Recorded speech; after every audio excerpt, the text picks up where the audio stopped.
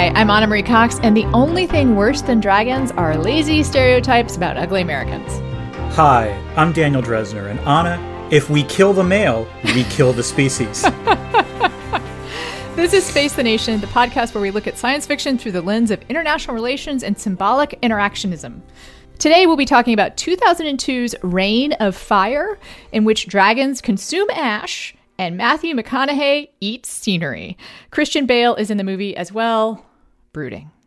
After this, we are doing David Lynch's edition of Dune in anticipation of Denis Villeneuve's forthcoming movie of Dune.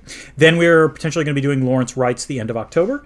We might be doing Space Sweepers. And there is the Fantasy Island reboot on deck as well. I will add that End of October will mark the end of our hot sci-fi summer and a return to occasional bleakness, Dan, because End of October is not a fun book.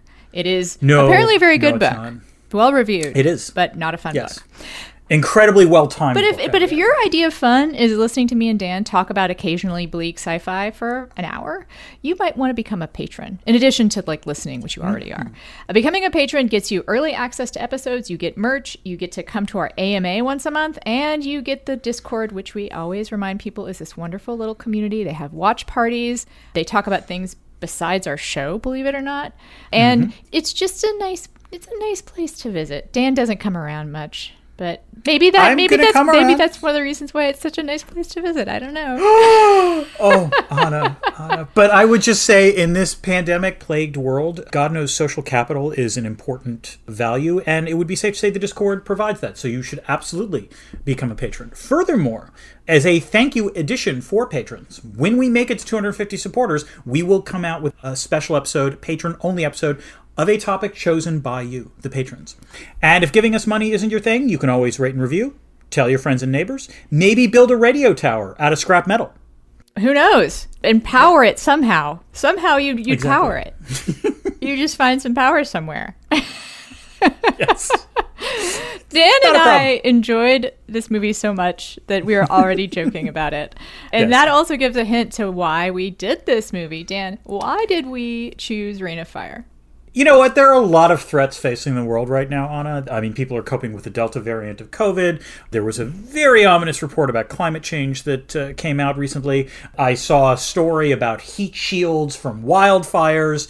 That's not good. But you know what? Maybe we need to think about fire-breathing dragons. That's all I'm saying. No national security discourse about that, and that's where we look to the movies.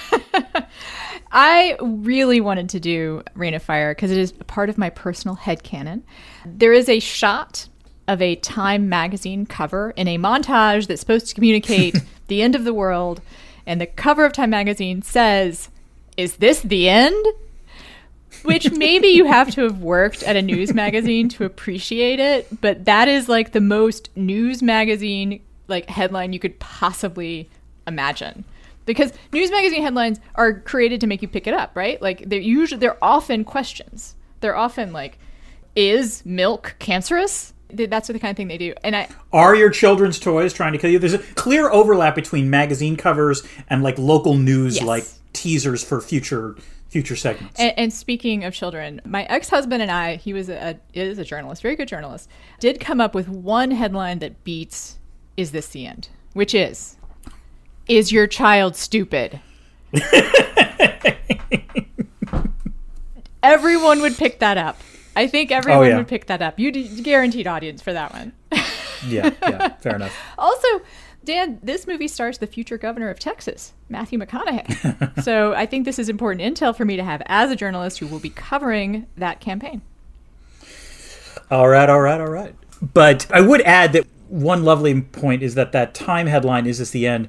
If memory serves, the date is around 2010 or so.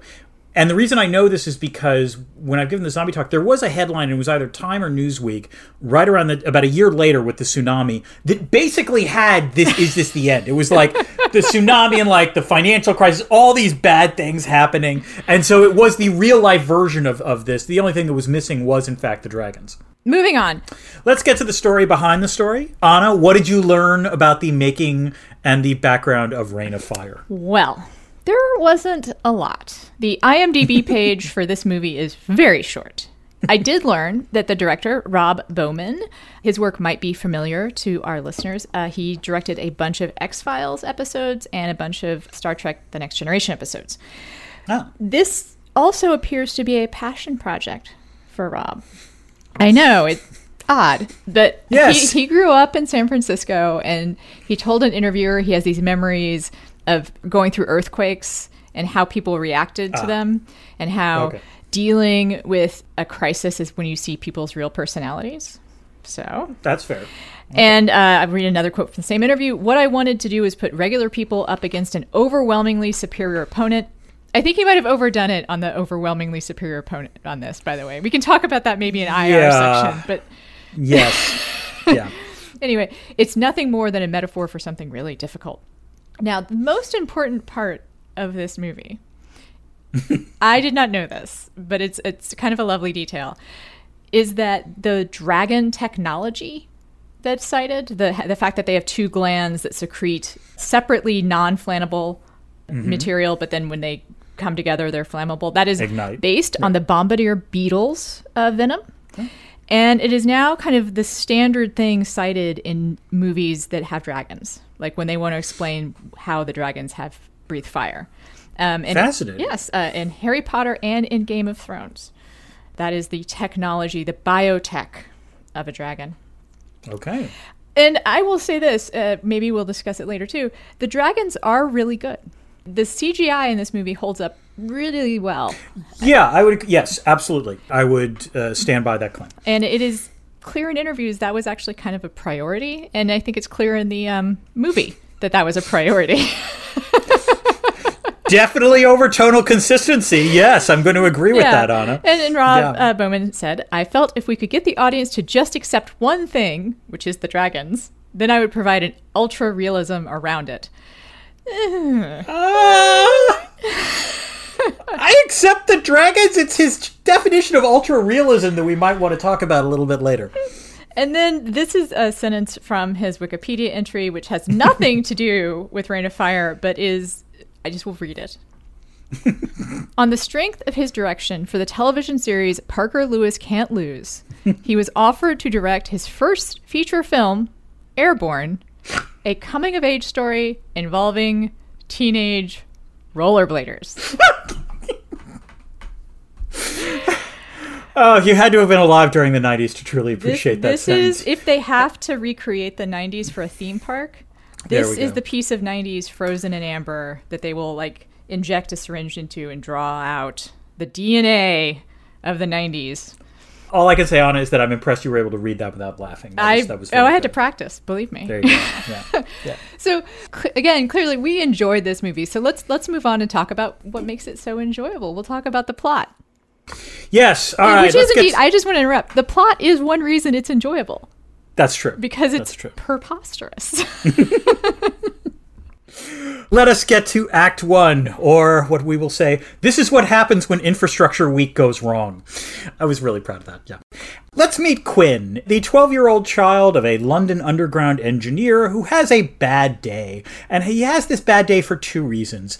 First, he did not get the scholarship for secondary school that his mom was clearly counting on to send him to a good school that would presumably lead him on to a promising life. And second, while exploring a tunnel for a new tube station, Quinn accidentally discovers a fire-breathing dragon that kills his mom and triggers the apocalypse. So, fast forward to 2020. Everyone is still sheltered in place, but not from COVID, but because there be dragons.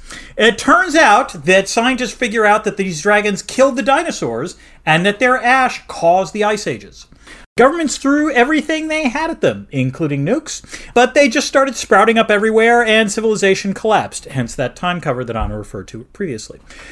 We see grown-up Quinn, played by a bearded and dour Christian Bale, who is the leader of a small community occupying Bamberg Castle, trying to raise children and crops without drawing the attention of the fire-breathing dragons, along with his loyal second-of-command Creedy, played by very skinny and loose Gerard Butler. Not everyone is happy with this existence, and a small group from the castle attempts to flee. As they are harvesting tomatoes for the journey, however... As one does, by the way. As one does, a dragon comes to roast the vines and partially roast the people. Quinn saves some of them, but he clearly recognizes that they are barely hanging on.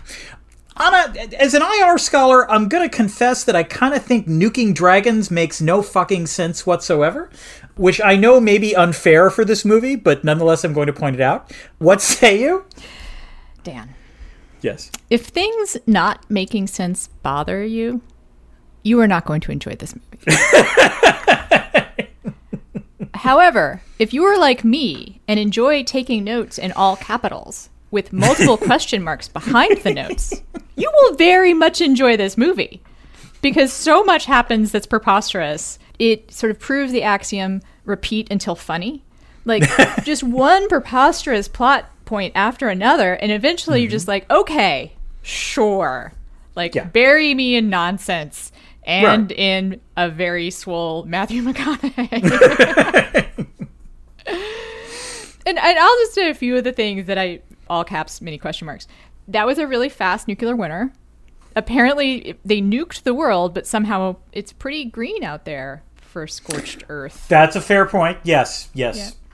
Totally unrealistic. So, one thing is introduced in this section that bothered me for the rest of the movie.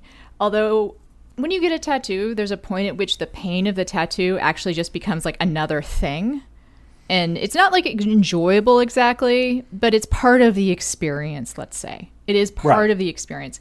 Like childbirth. But keep going. I wouldn't know about that. However, what I will say is the dragon ethology is so preposterous. Oh, you just dropped a word on it. Ethology is the behavior of a species, the total behavior of a species. Like how it eats, how it mates, etc., etc., etc. They go through some trouble to talk about all of these things in reference to the dragons, and none of it makes any sense. A species could not survive under the conditions that are cited here. First of all, and this is the first thing we learn about the dragons, they eat ash. Dan, did that bother you, like, on first viewing, by the way? Yes. Like, did you immediately kind of go, what? So how would I put it? Much like the tattoo thing, I think with these films you have to have a mental capacity to cabin the stuff that makes absolutely no sense, but makes no sense in a meaningless way, I guess would be the way to put it. In other words, the fact that they eat ash, really, if you did not mention it in a film, it would have no effect on the film whatsoever. But it is a clear defect of the film. As much as I think you and I both enjoyed the gonzo elements of the film, one of the things that is just bad is whenever they have to lay exposition about the dragons. Because they have to do it at a couple of different points, and all of it is so meaningless and gobbledygooky and not carefully thought out that it's not good bad, it's bad. They could have just done "Here There Be Dragons." Right. You know, like, just there's dragons, period. We all kind of know what dragons do. We all kind of know what dragons eat. Like, I have to admit, I would have killed to see a behind-the-scenes doc where Rob Bowman tells Christian Bale, I want you to say this line like a pirate. Say there be dragons. Okay? You gotta sell it. But they go out of their way to repeat some of these things about the dragons, like the eating of the ash. And this is something that maybe not all people would think about. But what I kept wondering is, where does the caloric value come from if all you do is eat ash? Because dragons presumably need a lot of calories. Like, the dragon metabolism, they're doing a bunch. They're flying, they're breathing fire, they're laying hundreds of eggs. There must have been a dormant or hibernation phase in this, because clearly one of the other issues is, in the very first act, Quinn discovers the dragon, who apparently has been underground for thousands of years. Yes. A male dragon who's been underground for thousands of years, not starving or emaciated, apparently clearly alive and able to breathe fire, but, like, I don't know what that dragon's been eating. And also, just one. Yeah. Just the one? Or, like, I mean, they could have just not said anything. I think that's the thing that we both believe. Like, you could have just done some kind of hand-wavy thing. They could have discovered more than one dragon. Anyway. I'm going to probably talk about this a little bit more, because it does become a part of the movie in a almost intentional way. It's one of the things about this movie that I eventually came to love, as while watching it, is that it's a kind of confused movie. It doesn't know what it is. Like, it doesn't know if it's intentionally funny or not. It doesn't know if it's like B movie, just hand wave all the science away, or if they're going to try to do some kind of hard sci-fi. Like, here's the logic. And it would also be safe to say some of the actors clearly interpreted what the movie was very, very differently from some of the other actors. Two in particular, yes. And two in particular. And that is one of the things that makes the movie simultaneously not great, but at the same time completely watchable, because it is kind of like watching a train car accident in progress. It is endlessly fascinating. Unstoppable force meets immovable object. Yes. That is what happens in this film. Yeah. And I would say McConaughey represents the unstoppable force, and Christian Bale represents the immovable object. And there's just this, it becomes sublime. That's all I can say, is that it's just such a waste of energy, like a zero-sum waste. It becomes a black hole. There's so little energy between them. There's so much in different movies. Yeah. It turns into something bigger than that. The movie is bigger than anyone. It is a fundamental clash of acting styles. That is absolutely correct. And I want to add here, because it is important, if you're deciding whether or not to watch the movie, I would say if you haven't watched it, stop now, watch the movie. It is worth it. They're both amazing actors. Like, they make very different choices. They're amazing in very different ways. Different choices in what the movie is about and what the tone is, etc. But they're both so watchable, like, which we all know from having seen them. But it made me start thinking about just, there are so few actors out there that you can just be like, oh, that person's on screen, I wonder what they're going to do, you know? Right. And that is one of the things that makes this movie better than the sum of its parts. So let's talk about those characters. Dan, please. All right, let's move on to Act 2. You know what this movie needs? More McConaughey. So, just as all seems dour, Matthew McConaughey shows up in a tank column with U.S. soldiers playing one... you have to listen to his name. His name is Denton Van Zandt. He claims to be a dragon slayer and the leader of a group called the Kentucky Irregulars. Quinn believes him because he sees the crazy in Denton's eyes, and because nothing says the U.S. military like a bald head and a wispy beard. Sure enough, a dragon soon shows up, and he's killed using an extremely convoluted combination of 3D scanners, archangels, a high-tech helicopter piloted by a comely pilot named Alex, and a giant harpoon gun, which is the thing that actually kills the dragon. I just wanted to point out, they never use this tactic again. Like, this is like... And the high-tech stuff doesn't work, to be clear. In the end, what kills the dragon is Christian Bale rides a horse over a hill, and then, Denton Van Zandt fires this very low-tech harpoon gun that, in fact, I think we see a version of it in Game of Thrones later that kills the dragon. So, I hope to talk more about the military tactics employed in this movie. There we go. Yeah. Oh, yeah. That'll happen. Right. Anyway, the Brits celebrate the victory, but Van Zandt berates the Brits for celebrating when some of his men has died. Van Zandt then finally explains to Quinn his master plan. His force has diminishing numbers. I'll say, by the way. Yeah. Yeah. And he needs Quinn's men, but he thinks he can kill off the entire problem. Apparently, all of the dragons are female except one. There is one male that fertilizes all the eggs. So, according to Van Zandt, we kill the male. We kill the species. Van Zandt wants to use Quinn's men. Quinn says no, because the last time this was tried, the dragon backtracked to the origins of the attack and roasted everyone in the redoubt. Quinn explains, I'm trying to keep them alive, and Van Zandt says, you're just letting them die slower. Van Zandt tries to recruit the Brits, then when that doesn't work, tries to draft the Brits. He and Quinn then fight, and Van Zandt kicks Quinn's ass. Side note here, McConaughey is in Magic Mike shape during this fight. Amazing. Just amazing. Yes. Anna, as much fun as I have watching a crazy Matthew McConaughey performance, and I enjoyed watching this performance, I kind of think his attempt at charismatic leadership here was pretty demented. I mean, if your ultimate plan, which he seems to have had, is I am going to attack the male by recruiting people from this redoubt, then you don't berate them. You don't say, personally, you disgust me. and then try to recruit. That just makes no sense. It makes no goddamn sense. Sorry, that was my all caps note. Yes. I cannot criticize his performance because it is so enjoyable. However, the logic of the movie, which again, we should not bother with, really. No. McConaughey's... Because the screenwriter didn't. Right. The character is compared to Colonel Kurtz in some reviews, and I think that's a very good comparison. However, in Apocalypse Now and Heart of Darkness, that character is recognized as crazy. Like, it's part of the story that the character is demented. Yeah. In this movie, no one seems to notice that he's crazy. Like, it's just part of his personality, and they trust him. Oh my God. He's gonzo, but not crazy.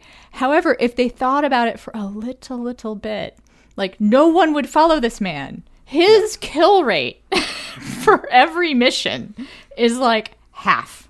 Like, there was a brief moment that's coming up in the film where Van Zandt, for like a brief second, realizes that there's something bad is about to happen, or like it's not a good situation. And there's a brief shot of his like chief lieutenant, and like the lieutenant has this look of doubt on his face. And I'm like, why didn't you have that look 15 years ago?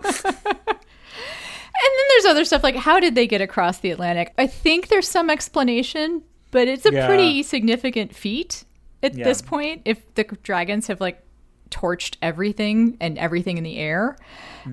And then how do you get the tank? You know, where are these people? Where is he getting his other, soldiers? Because again, the kill rate is, I don't think a general in an army with that casualty ratio, they'd get court-martialed. You can't last 15 years like that. No, that's not going to work. Trust me. No. And as I said, this movie is cannot make up its mind. There are some things that seem like they're intentionally funny, and then there's Christian Bale, who is never funny. But my personal favorite line here is when Creedy, and Gerard Butler actually seems to, much as he does throughout his career, he seems to straddle that line between funny and serious pretty well. Like, he can kind of go both ways on it. Like, he can play the character that's just self-aware enough that it makes the comedy work, but not so self-aware that it's like a parody. Right. So he and Christian Bale have a line exchange where he says, as they've let in the crazy people to the castle, he says to Christian Bale, "Don't you think we'd be easy meat for these guys?" And Christian Bale responds, "You weren't there." His reference is to the meeting that he and Van Zandt had outside the castle. Ladies and gentlemen, anyone who's listening, anyone who's seen this movie, we were there.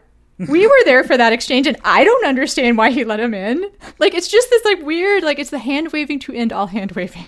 It's just, it seems to have been a man off, I would say. Yes, we'll get to this a little bit later, but there's different kinds of masculinity shot through this movie. Because one of the odder elements of this film is that the redoubt that Quinn and Creedy are protecting seems primarily populated by children and men. There are not a lot of women there, which is very weird. Or they don't show them. They don't show them, which might be even worse.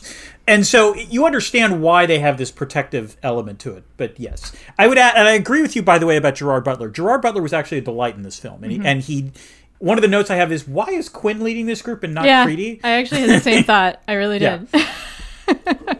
Yeah. Okay. I mean, it's literally in the film where Creedy says, I'm your best friend, and even I think you're like a bit much at times. I think you're a bastard or something like that. Yes, exactly. Yeah. So let's move on, because it just gets better. So. Oh, yes. Act 3, Bad Dragons, Bad. Van Zandt leads an armored column toward London, but the road is blocked, leaving the column really, really super exposed. Not the best advanced forward planning, I'm just going to say. As Alex, in the helicopter, tries to find another route, the male dragon roasts the column and then heads on to Quinn's castle. Quinn and Creedy manage to get the women and children to a safe bunker, but the dragon kills Creedy just after he looks forlornly at Quinn. I love that shot of Creedy just looking at Quinn. We're like, anyone who's I'm going to die now. Bye. Yes, it's the I'm going to die now shot. And again, Gerard Butler does it very well. Van Zandt and Alex and the few remaining U.S. survivors make it back to the castle. Quinn proposes that they fly back to London, just Van Zandt, Alex, and Quinn, and destroy the male's nest. He knows a route along the Thames where they can get through, apparently. Anna, again, I hate to try to ground this film in any coherent logic whatsoever, but if I was Quinn, I'm not sure I would place any trust in Van Zandt at this point, given that Quinn proved to be completely right, and Van Zandt was not just wrong, but just got his last, appreciable force roasted. I will say that the only thing that makes sense about this plan is that Quinn made it. There you go. I mean, it's not much of an improvement on Van Zandt. Actually, you know what? It is an improvement because he's not risking as many men. Is it a good idea to take a column of men, essentially march them all together into what is a self-created box canyon, leaving yourself open to what you know to be superior firepower from the enemy in the air? I don't know. Did they teach that at West Point, Dan? They do teach that at West Point, but I don't need to go to West Point to know that's a shit plan. Okay? It's a bad plan. All right? If for nothing else, this is why you have advanced scouting parties. All right? If this was done rationally, you send someone, not a large force, someone in advance to run point to see, are there obstacles in the way? Could your column of tanks, which can't exactly reverse very easily, get stuck and be easy pickings for the enemy male dragon? So yeah, it's not good planning. It was poor tactics and poor strategy. And here I'll just point out, if this is the extent of military strategy that he has, he must have started with a really big force of men. I'll be honest, again, ostensibly they've killed, didn't he say at one point they've killed 200 dragons or killed at least 100 dragons? Yeah. And I still don't know how they did that. Because, the all Archangel jumping thing, which, again, we only saw once and didn't work when they tried it, seems like it would have a very high fatality ratio. It killed, of the 5 people involved in that strategy, it killed 3 of them. Yeah. So that's not a good tactic if you're concerned about, unless you have an unlimited supply of men. So, no. Yeah. So, I'm beginning to suspect that Van Zandt wasn't actually in the military. That's what I'm beginning to suspect. It's possible. Something you that he just had a cool vest and no shirt, unfortunately. He found a really cool vest. You know what? Maybe in the apocalyptic future, rock hard abs are the only shirt you need. Exactly. There we go. Moving on. And we close with Act 4. Now we rebuild. So they get to where the male nests, and we get an establishing shot of hundreds of dragons that we never see again, I would add, throughout the entire rest of the battle. Hundreds of dragons apparently occupying the sky. Not a real problem because these 3 people are still able to somehow sneak into where the male nest is. Alex, Van Zandt, and Quinn are going to attack at dusk because that's when dragons have poor eyesight. And they are going to attack with explosive arrows? Sure, why not? Why not, preview Hawkeye from the MCU? Van Zandt does fire his explosive bolt and then is killed in an act of self-sacrifice so that Quinn can find the explosive arrow that he had dropped. Quinn manages to fire his at exactly the right moment, igniting the male dragon and killing him. Victory! Fast forward 3 months. Alex has let her hair grow out and it looks pretty good. Oh, also, there have been no dragon attacks, and Quinn's old crew has constructed a radio out of spare metal. Mm-hmm. The good news is that it looks like civilization is starting to rebuild, and they are receiving contact from others. The bad news is that it's the French. Still, on the whole, a hopeful ending. Anna, the fact that we heard from the French first does give rise to an obvious question. Do you think that other nationalities survived better, worse, or about the same as the Brits? I just want to point out the French are really good at retreating. Ooh. So I'm not surprised that they were able to shelter in place pretty effectively. Mm-hmm.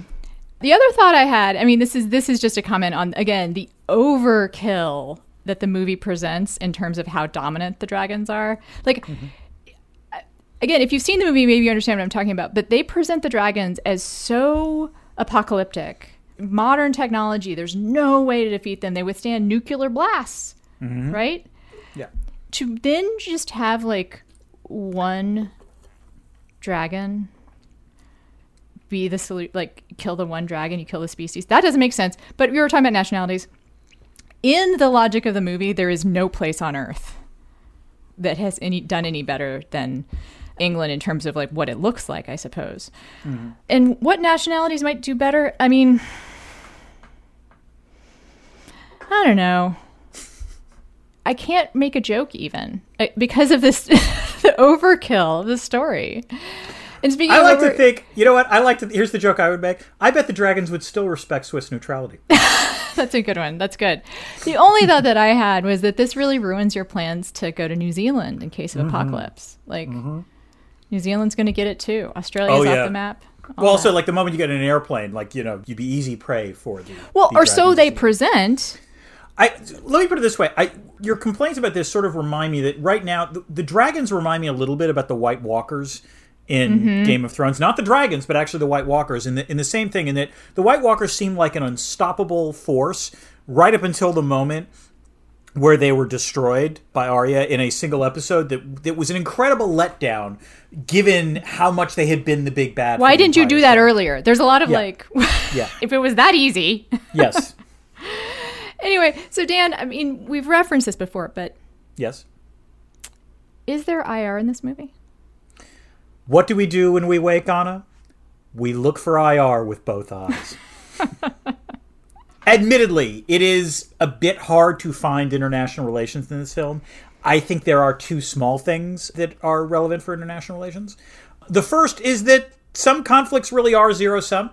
You know, there are instances in which there is no possible cooperation. As Quinn says at one point, only one species is getting out of this alive. So there is no negotiating with dragons. There is no bargaining with dragons. It's just an unremitting threat. And as a result, it is not enough that humans must win, dragons must lose. That's how it works. And there are instances in international relations where that is the nature of the conflict. Second, that said, alliance warfare is hard. All right, there is honestly a direct quote in this movie from Creedy who says, "Only one thing worse than a dragon, Americans," which is just a shit quote, frankly. But like the point being, if Brits and Americans have a hard time coordinating action while facing an existential threat, then it's no wonder global civilization collapsed. Because the Anglo-American alliance is one of the strongest alliances, you know, historically in international relations. And if, you know, all it took was like a little bit of the apocalypse for Creedy to go all, ugh, Americans, God, don't get me started on them. Then, you know, yeah, mankind deserves what it gets in this instance. Another example of the movie not being able to decide its tone. Yeah. You know, because like that is a hilarious line, but it's completely inappropriate to the tone of the movie. Right. And I just want to say something about the British-American alliance. As a reader of news might recognize this, but it always makes me kind of giggle that it's usually referred to as a special relationship, right? Like that's our special relationship with Britain, which, you know, it's special. It's special.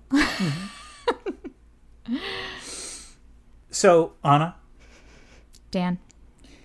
Did you find a way to point out the evils of capitalism in this film? Dan? Anna? The dragons are capitalism.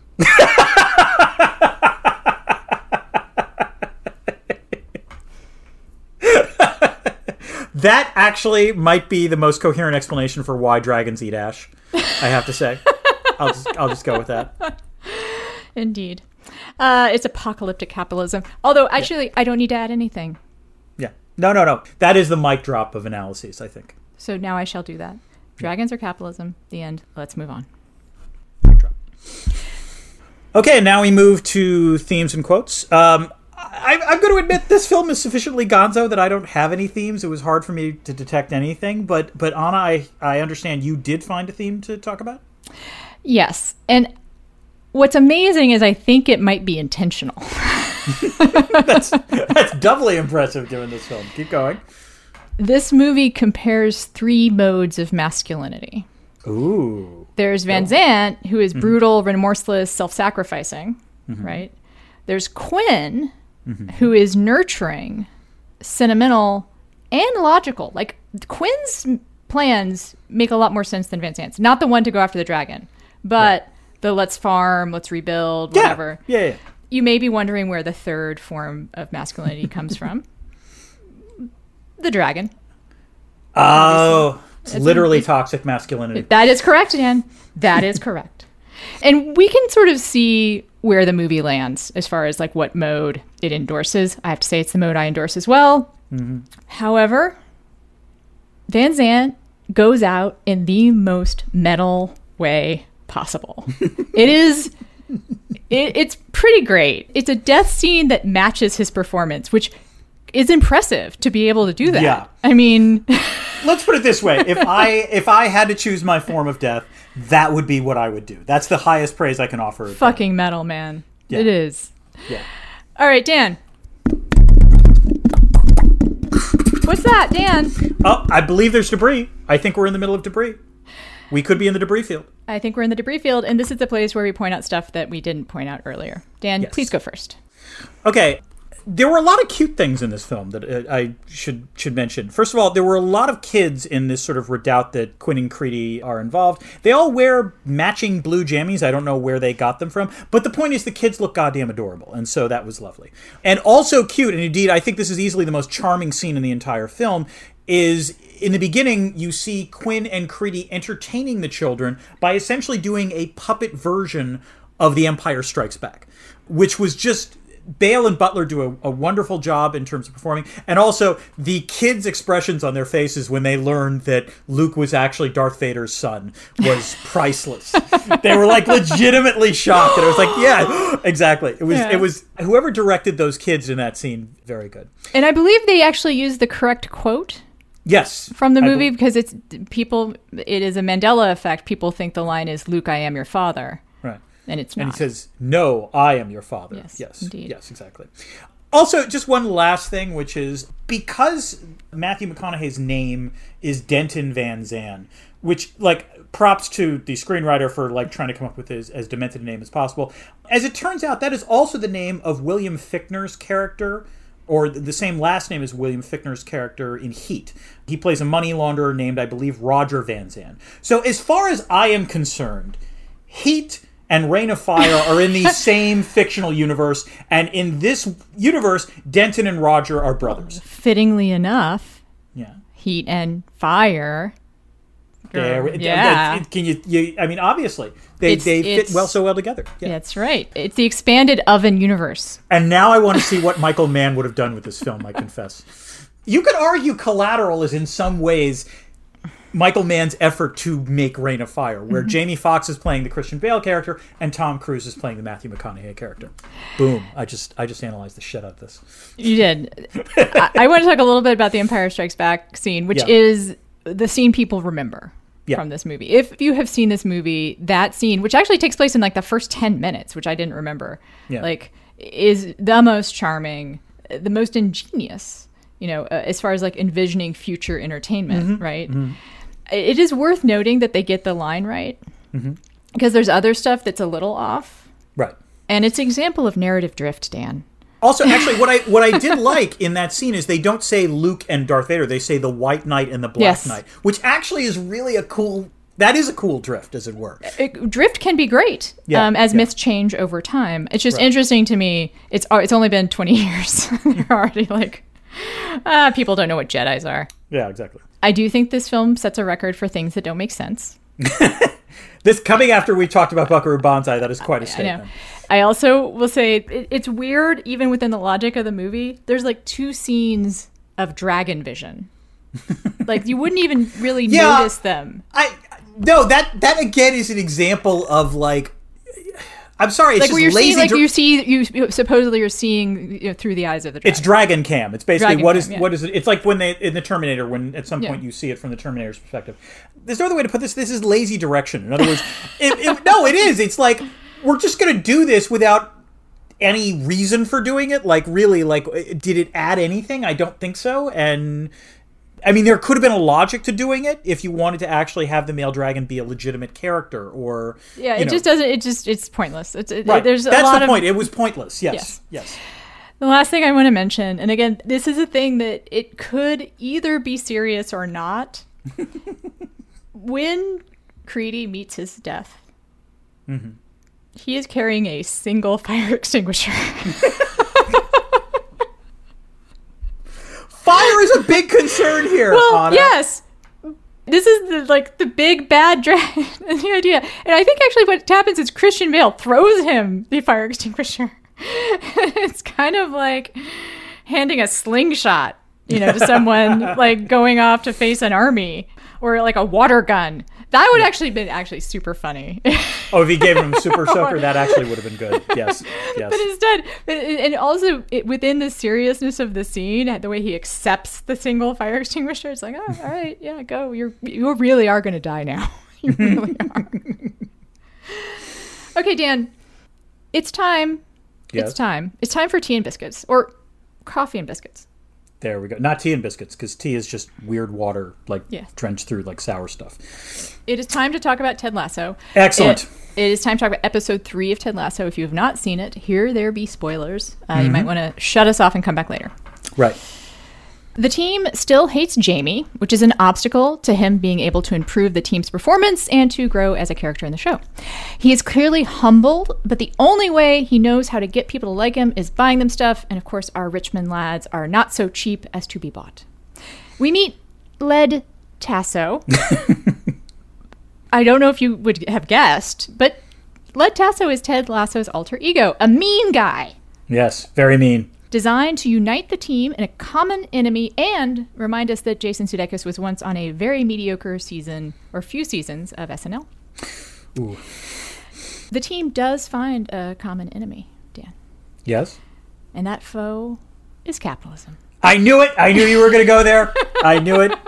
That's why the capitalism explanation of Reign of Fire was so short. You actually were more interested in Ted Lasso on this one. Well, I'm not going to go too far in this. I mean, capitalism is all of our common enemy, there but just the team manages to recognize it in the form of Dubai Air, which does not exist. I want to point out that they could have gone after Dubai as an actual problematic place. Well, then that goes into the problem of capitalism, Anna. I assume Apple does not want to needlessly alienate Dubai.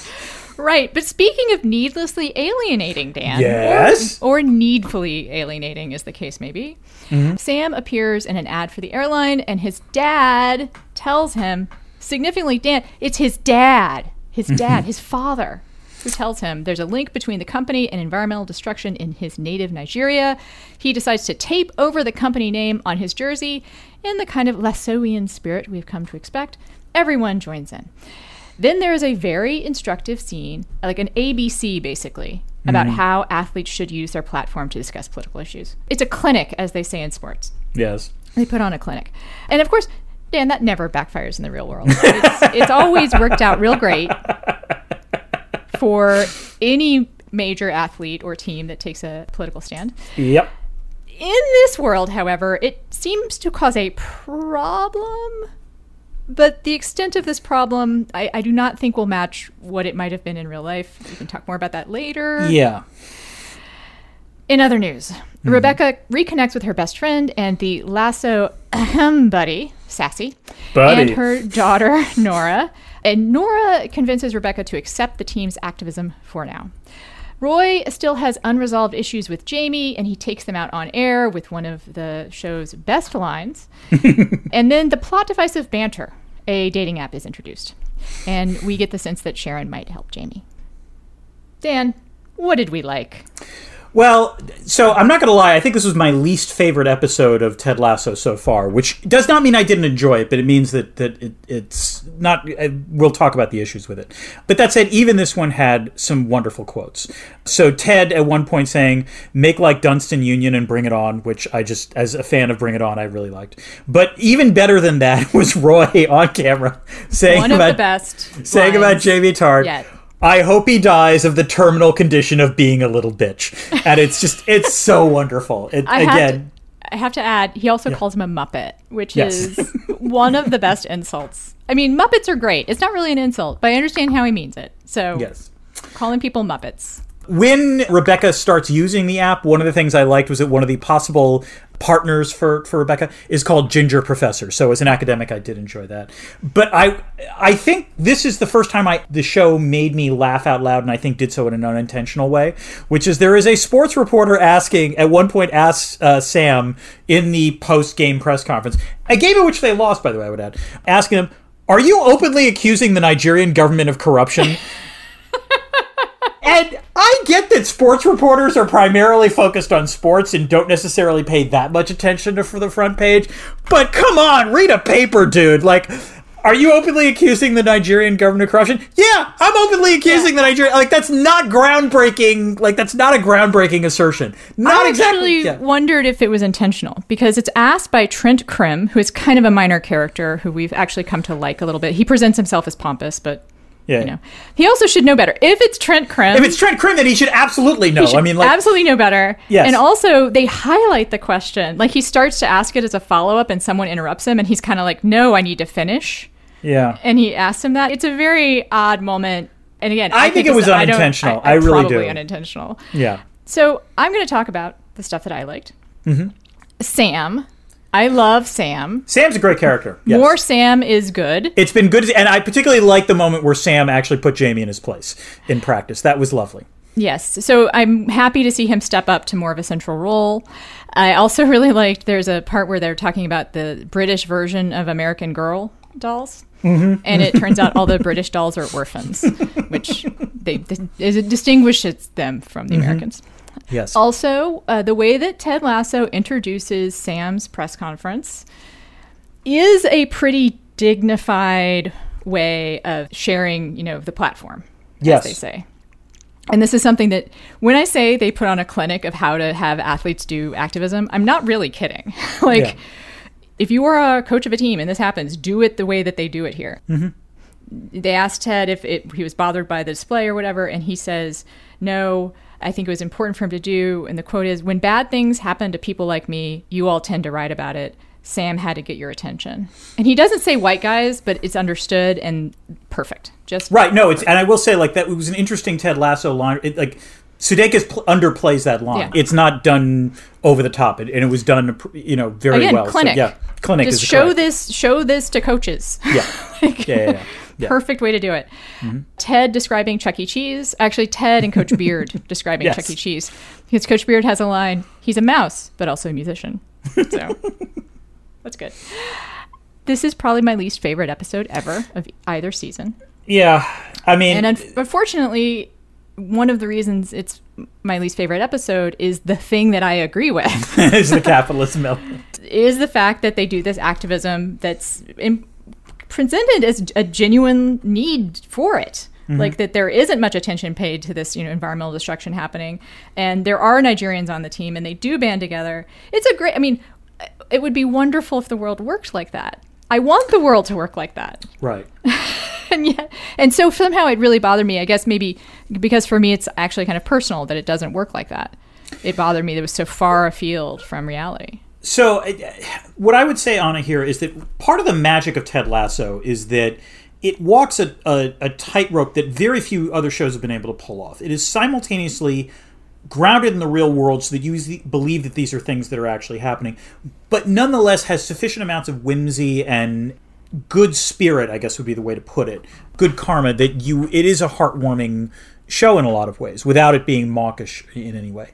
And the problem with this episode, and particularly with this plot line, is that the realism gets blown up. Mm-hmm.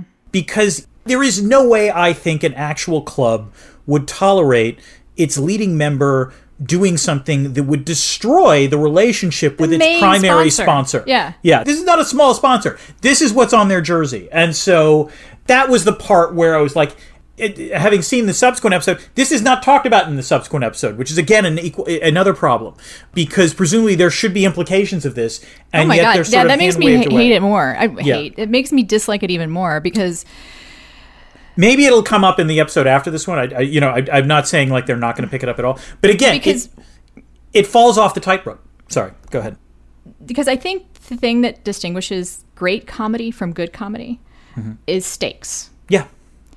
And Ted Lasso has been great about introducing stakes to what is a whimsical show. Right? Like there are real feelings that usually they do it in the form of feelings. Mm-hmm. Right? There's not so much the realism of working at a British soccer team. Right. But there's the realism how people feel when certain things happen to them. And it's the relationships between and when you make fun of someone, that has a consequence. Right. In a lot of comedy, it would just be there's a line that you make fun of somebody and then your relationship continues. Right? Yeah. They chose a plot that has a tremendous real world consequences and just didn't do anything with it. The only consequence of this action is an emotional consequence, and then it brings the team together, right? Yeah, I think that it falls off the beam. And I feel especially sad, not just because it's something that I would love to see communicated, but it could have been better. Right. Because the thing about activism is that there are consequences. Real activism has consequences. Yeah. Sometimes good, but sometimes bad. And that's why it's risky. That's why people hesitate to do it, but that's also why it's worthwhile. I think your point about the reason Ted Lasso works is the stakes come from emotions highlights why this was a difficult episode for them, because you're right, the stakes are partly about emotions. It's Sam's relationship with his father, but really what it is what happens if you actually take major risks that actually affect the economics of the franchise? I think precisely because this is a sort of unfamiliar ground for Ted Lasso, they don't handle it terribly well. I agree with you. If they'd put more effort in, there was a way in which you could have done an episode about this kind of activism that could have been done in a Ted Lasso way that could have also acknowledged the stakes. That's not what this episode was, though. And that's the problem. It could have acknowledged it in a way that would be very Ted Lasso-ian, which is it could backfire. Yeah. Like, that would be a more realistic, not just more realistic period, but also be a more interesting thing for Ted to have to handle. Yeah. Because, and also it would be instructive, because most activism, quote unquote, fails. Most things that you do to try and make something happen in a big system won't work. Right. And the point is that sometimes we keep doing them. Yeah. Sometimes the consequences are too much. And I think also that's not said enough in popular culture. Like, for instance, I would point out that Sam, as a black man, would face probably bigger consequences than Jamie. Oh, yeah, there would totally be a backlash. I don't know if you've heard this guy. His name rhymes with Skalin Skirfernick.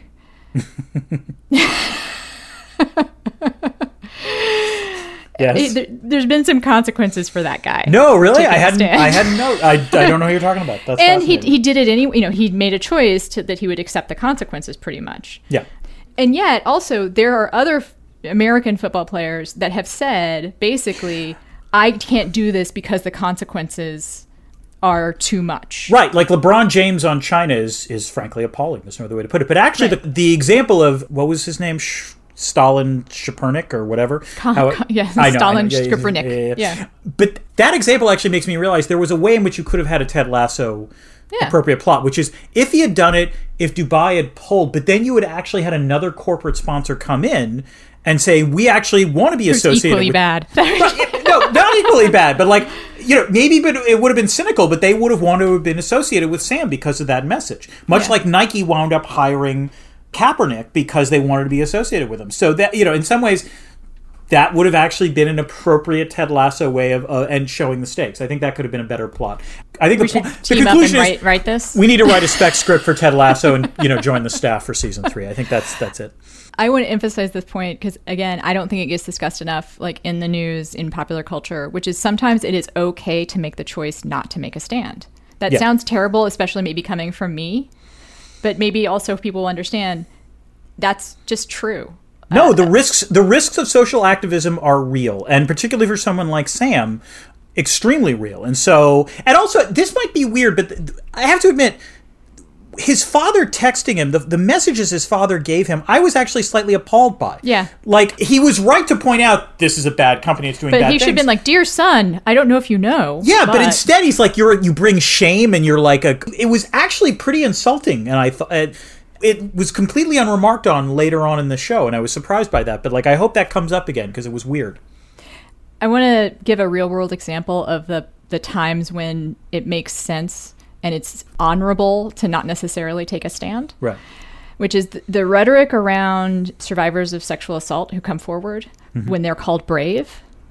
That really bothers me. Yeah. Because every survivor is brave. Whether you go public or not. Right. Going public is something also, again, white women who have a certain level of income, much easier for them to do. Much, much easier for them to do. And yet the women that choose not to do it for whatever reason, there's no less bravery, there's no less strength. And I guess I'm just saying, hey, folks, think about it next time you call a woman brave. We're all brave. And maybe that's what I learned Dan. We're all brave. That's what I learned from this episode of Total. The only thing I think I learned was that everyone occasionally needs to embrace their inner boss bitch from time to time. That was actually the part of the plot I liked the most, was Rebecca bonding with her goddaughter, I think it is. And also the fact that the goddaughter had a wicked crush on Sam. That was adorable. And, at the end. I don't feel like I learned very much in this episode. No, I agree. Yeah. I'll make another criticism, which is the dad stuff is getting pretty heavy-handed. A lot of characters have dad issues. That's true. That's a good point. Yeah. Yeah. So we're going to wrap up here. I will remind folks, if you want to give us money, there are good reasons to do so. You will be able to join our AMAs. You get merch, you get early access to episodes. You get to join the Discord. You get to know that you're helping send Karen's puppy to college. Mm-hmm. Alwyn might want to be an ethnic studies major. You never know. Yeah, never know. No. And I don't think I have anything more to add, except, again, one more last thing. 250 patrons. We're going to do a special patrons-only episode of the Patron's Choice. We don't know what that will be. We hope we get to 250. But Dan, until then, keep this channel open for more.